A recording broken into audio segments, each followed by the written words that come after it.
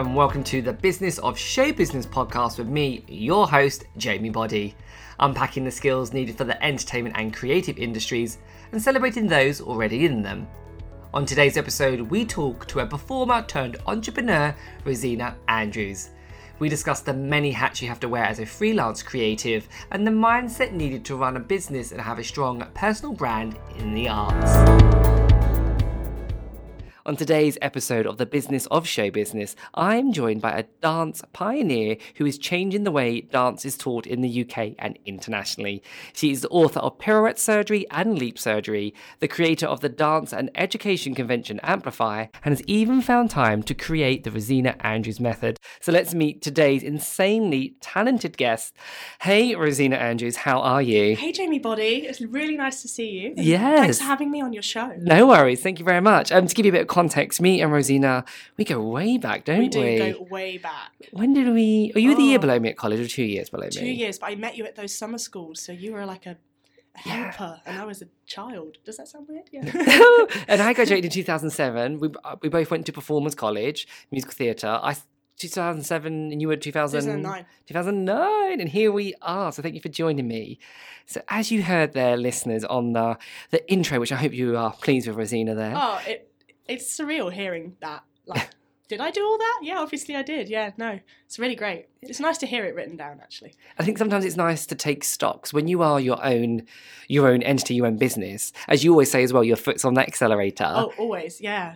So you probably never actually sit down and realise what you have done, which is really nice to kind of hear, and yeah, makes you want to do more. There's always more. Add a few more titles to that opening sentence if you can. Well, there is a third book on the way. Ooh, okay. We'll get onto that more later. So what is a typical day in the life of Rosina Andrews like?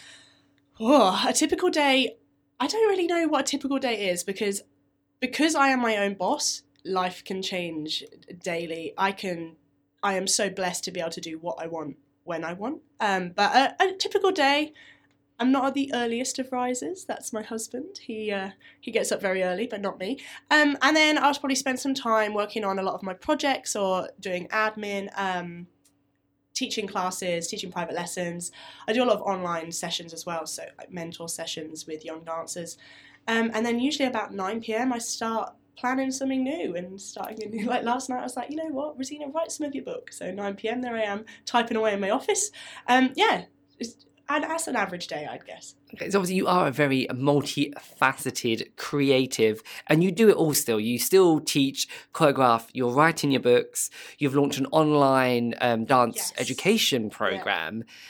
How do you prioritise what comes next? Because obviously quite often I think as performers, or especially when you're training to be a performer, you are maybe put in a box of you are a singer mover. Absolutely. Or you are a dancer, but clearly you are smashing the mould and doing all of that. So how do you prioritise, or does it kind of come to you in fits of creativity? I think it comes to me in fits of creativity. I prioritise what I've been trying to do over this last year is try and get most of my little niches running smoothly without me. So they're running automated. There's scheduled posts. Like people are like, why did you write that on Facebook today? And I was like, what did I even write? I can't remember because I'd scheduled it. So it's all scheduled and sort of following a path on its own, and then depending how I feel, it depends what happens. Like, yeah, each day as it comes, each day by day. I think that's great because, again, as performers, we're quite often, unfortunately, whether we're told to or subconsciously, we attach our worth to whatever project or job we have just finished. Yeah. I remember, for instance, when I back in Dance on The Voice years ago, absolutely loved it, and I had a casting the very next day, and someone was like, "You've just finished The Voice, what's next?" And I was like, oh, I don't even have a moment to enjoy that. I'm on to the next. I think what's lovely to hear there is that you're using your skills, being an entrepreneur, and then thinking, actually, my worth is me. I'm my own brand. I can work at my own pace, do my own things. It's taken a long time to feel that, but that own pace is something I'm really grateful that I've managed to find. Yeah. And that's amazing. It's something I always say if I'm ever in a coaching session or one of my workshops is that to have a side hustle or a parallel career is... So it's worthwhile both as a human being, financially, creative. I always think of it like as a seesaw. So I'm obviously a performer by trade, but now I'm a brand and social media specialist and journalist. So when one side of the seesaw's up with no work, the other side's gone down. I think that's really good. And I find that I'm not sure if like maybe the teaching's the side hustle part now. Maybe I'm the businesswoman and then that's the side hustle. I mean, I don't know. Look at it that way, but yeah, it's nice to balance it out and also just be like, you know what, I'm taking a day off today. I love that. I love that the side hustle I mean, has I changed. might say that and be like, oops, I need to start what, you know. There's sometimes the guilt of being self-employed. I mean, you know, last week I went away with Sam down to the seaside and then I didn't do much work. And then Saturday night I was like, I probably should do something. Sort of the guilt of not always working. But yeah, it's as long as you're, you know, I've got a bit of a business strategy ahead, I know that hopefully life will be fine. No, of course. Like it's hard. Like I think when you're ambitious and driven, it's hard because if you worked maybe in a bank or as a graphic designer, there might be a clearer path to progression, whether it be a promotion, a branch manager. It's hard to keep thinking like what's next without like oversaturating what I'm doing. So it's sort of developing what I have as opposed to constantly launching new things. People are like, oh, when is the next book coming out? How are you going to write 10 of them? I'm like, no. I can't write 65,000 words 10 times. Did you find the skills you learned as a performer were transitional? Because that's one thing I find quite often when I'm working one-on-one with clients is they think, oh, I'm just a performer. I'm just a twirly. When I'm like, no, but there's so much more. Like you can pick up and retain things quickly. You don't mind meeting new people. Did you find this? Yeah, I think all of that. I always say that to a lot of my students, especially improvisation. That's something I go on and on and on about because you've got to be able to improvise, you know, at any point, not necessarily just dancing, but you've got to decide right there and then, oh, I'm going to do this, I'm going to do that, especially if something goes wrong. Like last weekend we had an event and at Exeter they never opened up, the door never got opened and we had 130 dancers waiting there and somehow managed to find another studio and it was like like acting on my feet, acting fast that I think I learned from dance and performing that, you know, leads you to being able to manage and handle life, whatever it throws at you. No, I think that's great. And I think one thing I know you personally, so I know a lot more of your backstory. So maybe in a nutshell. I'm a crazy one. Yeah, she's crazy. No, but I know that, for instance, she does love cake. We all love cake. I know that you spent a lot of time in America training. So in a nutshell, can you tell our listeners, whether they're new to you or new to the show, quickly when you started dancing, but then also maybe when those seeds started to blossom of, hey, hang on a minute, I think differently, I want to do this. So I started dancing when I was 3, possibly 4. I'm not really sure of the actual age. I should probably ask my mum. She's a dance teacher, so obviously natural progression into the dance studio. I was always quite nerdy at school. You know, I got good grades. So I perhaps deep down, perhaps could have done maths as A-level, but I didn't.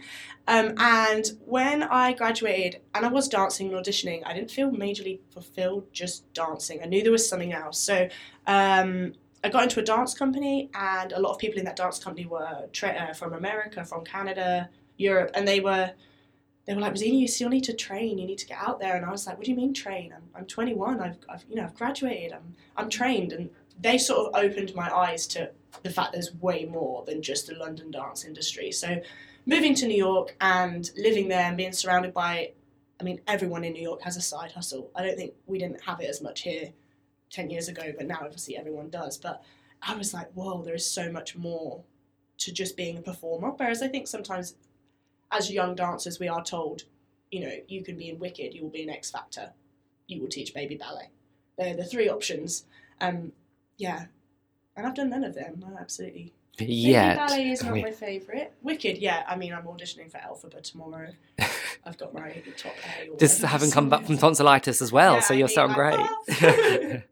Yeah, so for you, obviously now you are, it's a multifaceted, have so many strings to your bow, but what was it like for the mental approach of how you said dance is all consuming to then thinking, hang on a minute, there's something else I want to do, and having the courage to do it? Because I found thinking, I want to do journalism and stuff. And I remember not going to an audition for a show and people were like, why have you not gone to that? And then I actually went to like The Guardian do classes and I did that. So I think, how did you approach that? It's a courage thing. And I think a lot of people perhaps doubted it.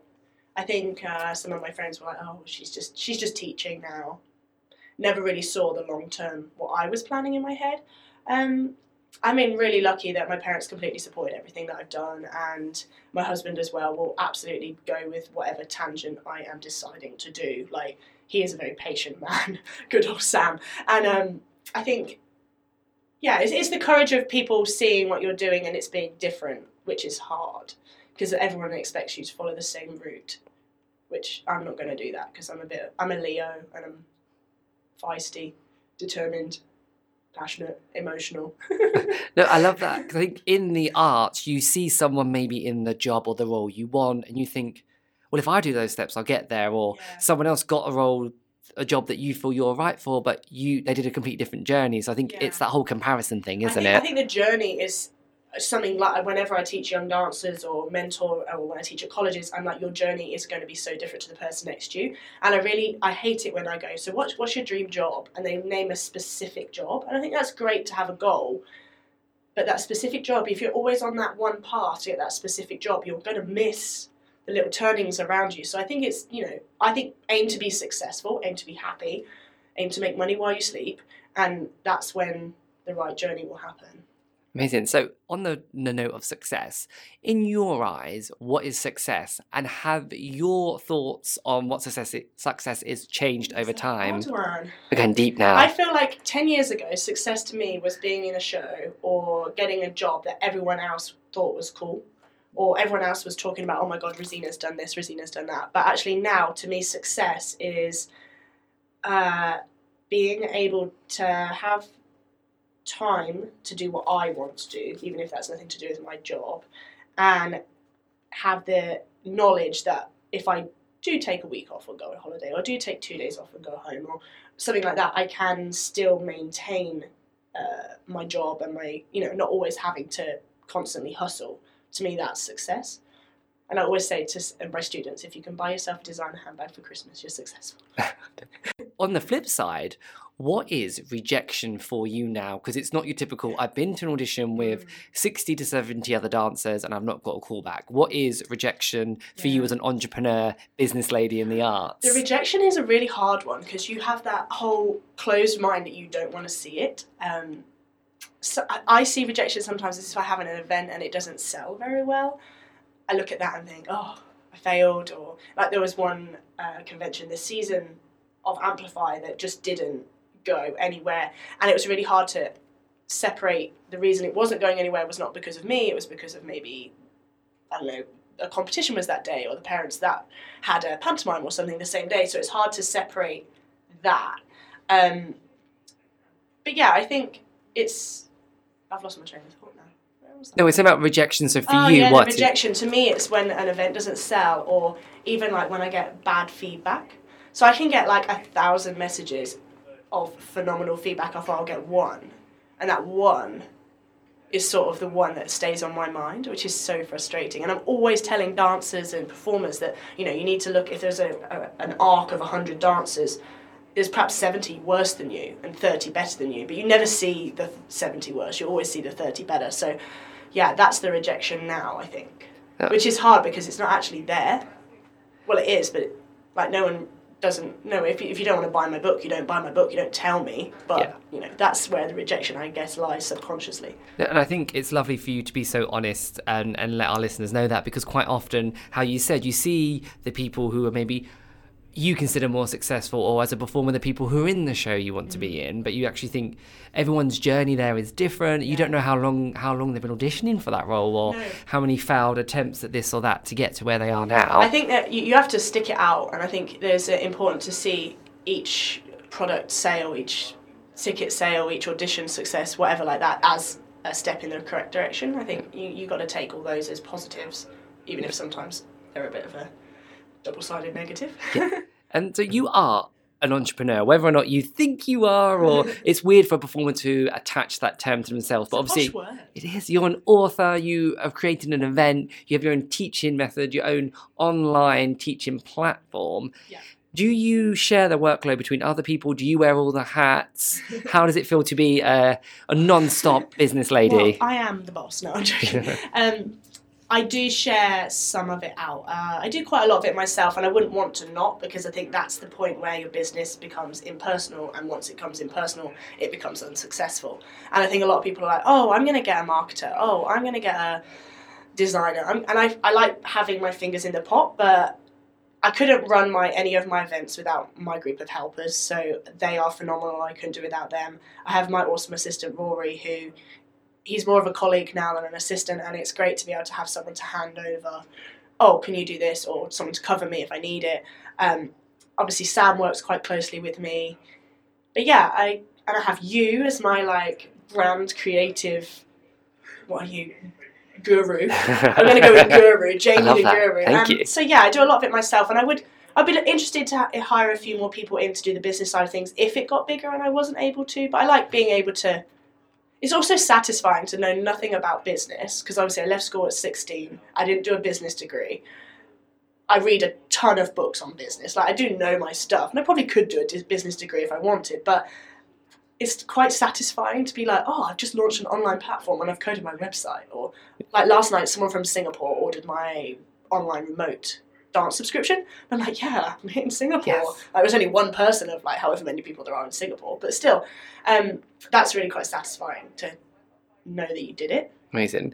Do you have any books then that have changed your mindset or helped you along the way? So for me, a book I would always recommend is The 4-Hour Workweek by Tim Ferriss. Sam is reading that one. Well, I say Sam is reading that one. He bought it. It's on the bookshelf.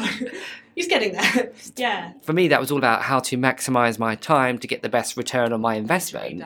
Yeah, it's so great. So for you, what book would you recommend to someone if you had to? Oh, there's a lot. There is one specific book that I'm going to talk about in a second, but for me, read anything you can find, because there's little things in every book. Not so much fiction.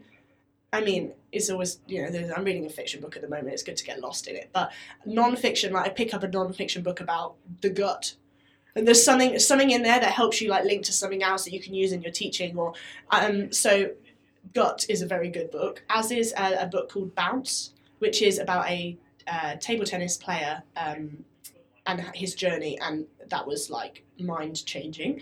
But the book I think that I would recommend to most is called Key Person of Influence. I tell everyone about it. It's a tiny little book, and I've read it over and over and over again. I actually think that was the book that changed my business and my career. So, Key Person of Influence. I can't think who it's by, but yeah. No, I don't know where I'm giving it to someone at the moment. So we've talked about rejection and wearing loads of different hats to be a business now. But who or what inspires you? I was talking to someone about this the other day, and I find it really hard to say one specific person inspires me. Or when someone says, who do you want to be? I just can't put my finger on who it is. There is one woman in America who owns a phenomenal dance company. And something about her, like I've been to her dance teachers intensive, so Shannon Mather from Mather Dance Company. I would say she is the nearest to who I want to be or who inspires me. Especially recently, she's just like popped out a baby and she's still touring all these amplify. She doesn't do amplify. Still touring all these dance conventions, and I think she's quite inspiring to see that. She's got phenomenal creativity. She's got a baby. She's got all these business minds, and that sort of works out. But closer to home, inspiration is a very funny one. I think I draw it from everywhere. I always say my students inspire me, and I think for me, my students, especially the ones I teach on a regular basis, I want to know that they have had the best time in that dance class, and that they look back on their dance life, whether it go on for the whole of their lives, or whether they give up dance at 18 and go on to something else at uni, that they have had the best time. So they inspire me to keep my work fresh, to keep cool, to keep everything going. So yeah, I would say Shannon Mather from Mather Dance Company and my students. And what advice would you want to give to a younger Rosina Andrews that you didn't know at the time? Oh, younger Rosina Andrews. I was saying to you at the start, actually, when I said you'd written down that I was an entrepreneur, I remember in, I think it was about year 10 PSHE class, being given like job roles that we had to act out. And I remember being given entrepreneur and throwing the biggest teenage strop because I was going to be a dancer and all this. And I think that just highlights to me, funnily, that's what I've ended up as. I mean, I don't believe that that's karma or anything like that from me, but I think knowing at 16 or 17 or even 25, actually, that you just have to follow what you want to do and trust the program of what you're planning, that I'd advise a younger version of me. I'd also maybe advise myself to go vegetarian a little bit sooner, so my skin cleared up a bit earlier. But you live and you learn. You live and you learn. And do you have any mantras or quotes you use either daily or in your business model? So for me, one I swear by or try and implement is always risk versus reward. Is the risk of doing something worth the possible reward you can get from it? Yeah, with my teaching, I always say trust the program. I think it's really important to trust what I have in store for the students or what the students have in store for me. So trust the program is that one. And actually, one of them, I think it's your quote or something you said in one of your branding creative workshops. It's the 20%, 80% thing. You got to invest in the 20% of people that adore you and then not worry about the 80%. I think we're always focusing on what new customers we can get. And actually, recently, I've been really trying to home in on my current customers and making them feel special. So I think as a business, that's my mantra, the 20%, 80%. Yeah, that's so true. And if any listeners out there who are not sure, what is this math we're talking about? It's typically you'd say 80% of your aggravation will come from the same 20% of your customers, or the same 80% of your income will come from the same 20% of work. And quite often, instead of thinking, let's just invest more in that 20%, they're actually giving me my money and making me happy, we think we need new clients all the time. Yeah. And then we're trying to get that other 80% who just aren't worth it. So I think that is a very good one to...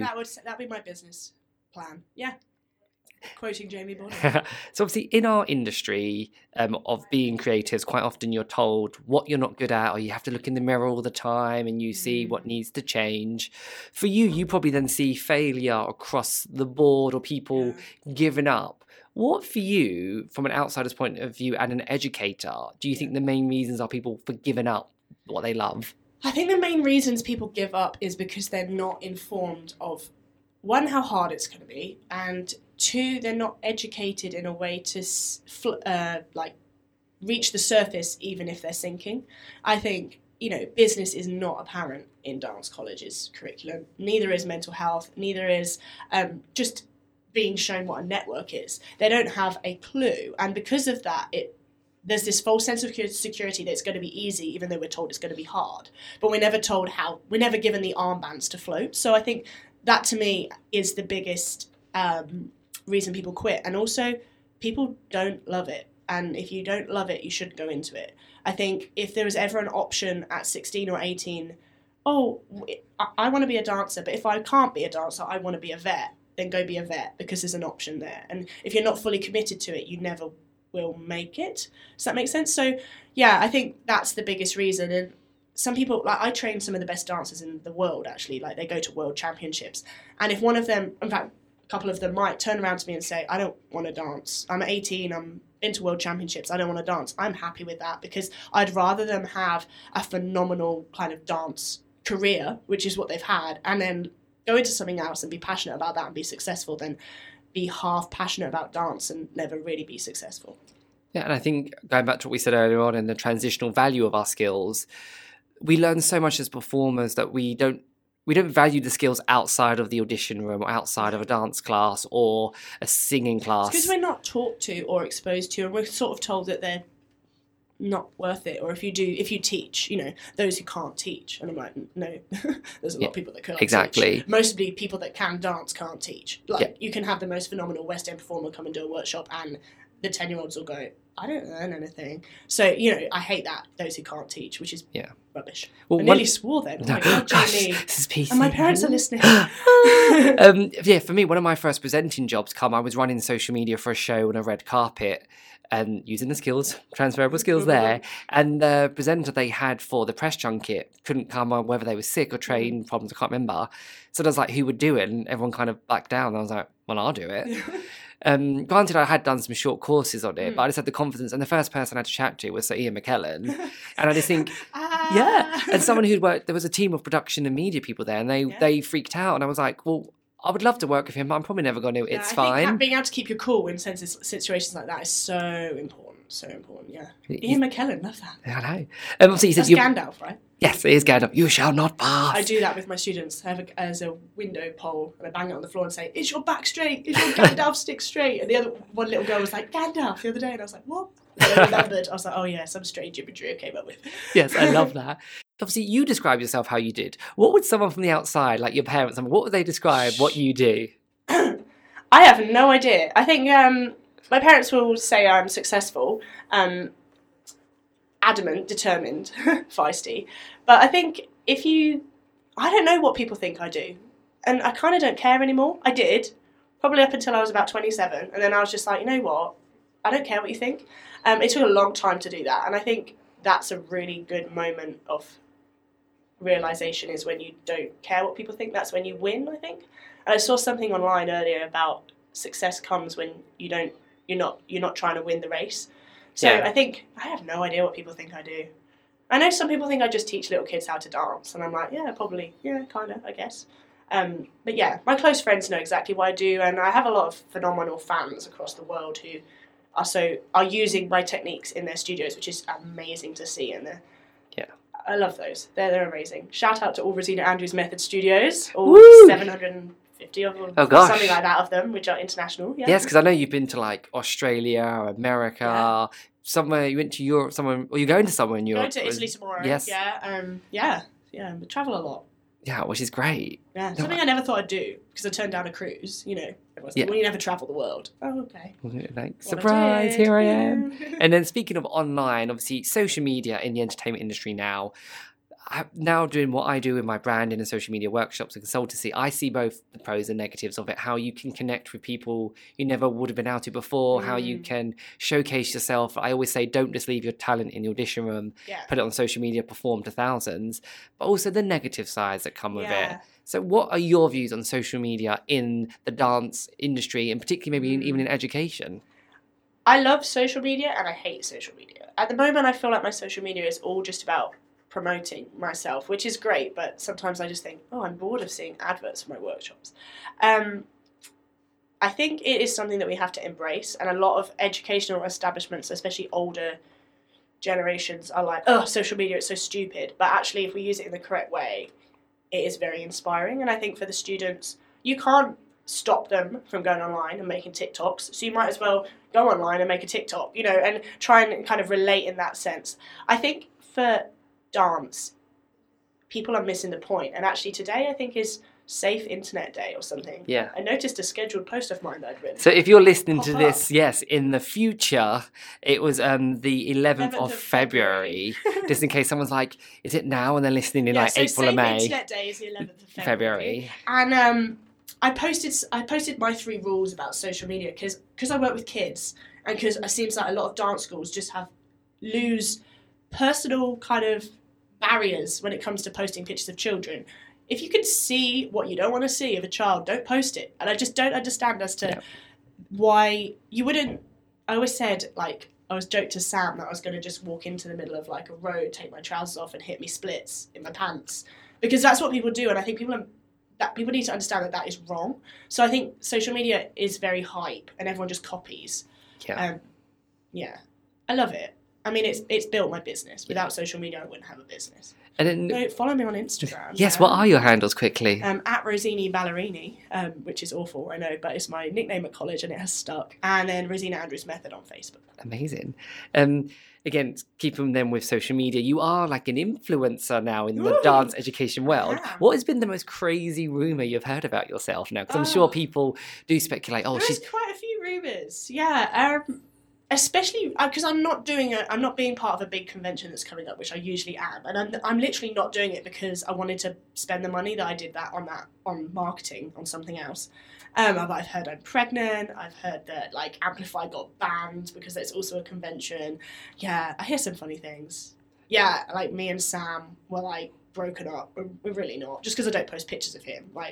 I don't post pictures of anyone. Do you know what I mean? Yeah. When people think Rory is my son or my husband or my boyfriend, You're I'm do I look like?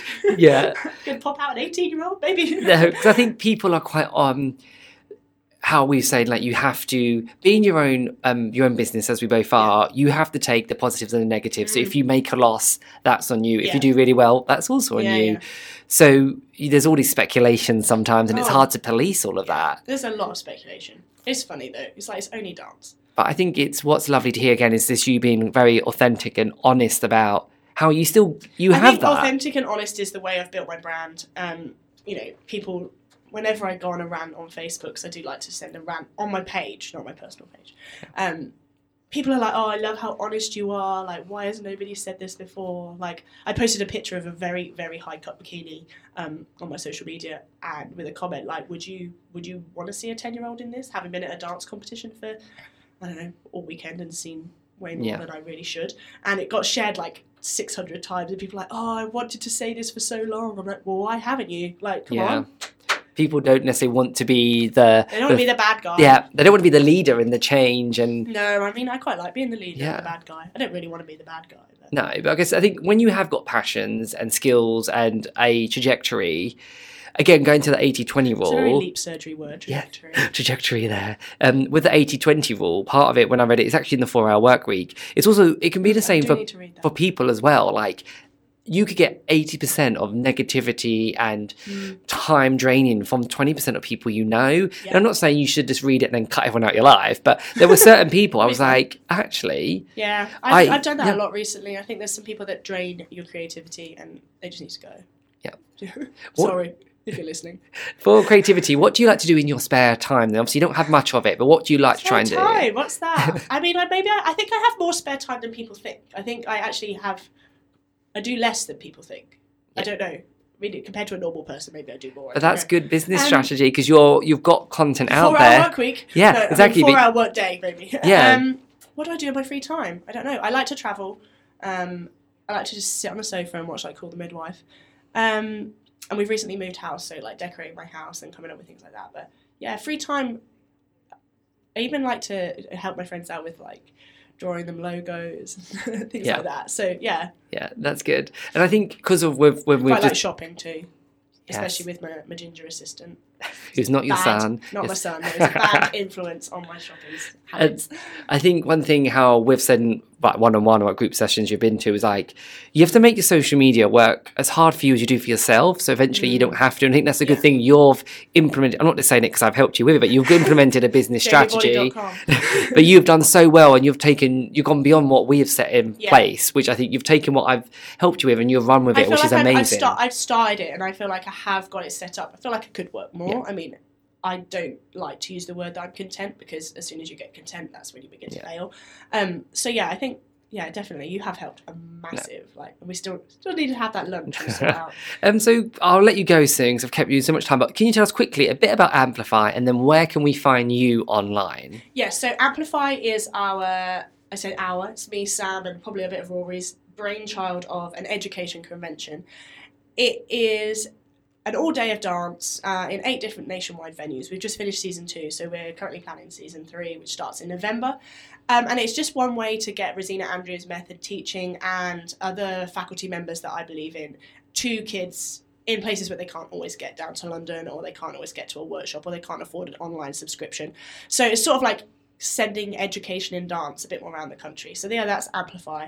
Where can you find me online? You can find me at rosinaandrews.co.uk. Subscribe to my newsletter, which I probably don't send out enough if Jamie was looking at my MailChimp, but yeah, we'll work on that. And Rosini Ballerini on Instagram. Amazing. And I urge all listeners to follow Rosina, even if you are not a dancer yourself. I think you'll have a great laugh. Yeah. Oh yeah. And also just to see like all the other avenues in the creative world there are, and to see kind of how, whether it's good days or bad days, someone is making it work. And I think sometimes as, again, performers, you go to college and then you leave and then you kind of think, I'll get an agent, get a job. But gone are the days when you can just sit and wait for a phone call. Like, I graduated, 2007. So like 13 years ago. Wow. And even back then, privates only had 30 people in audition, where now a private may have 90. And that'll depend on your social media as well. Exactly. So there's so many factors. So thank you so much, Rosina. I shall let you go, but you have been amazing. Thank you so much for listening to today's episode. Do go and follow Rosina Andrews online. If you loved it that much, don't be shy. Leave a little review on the iTunes store and there'll be another episode next week.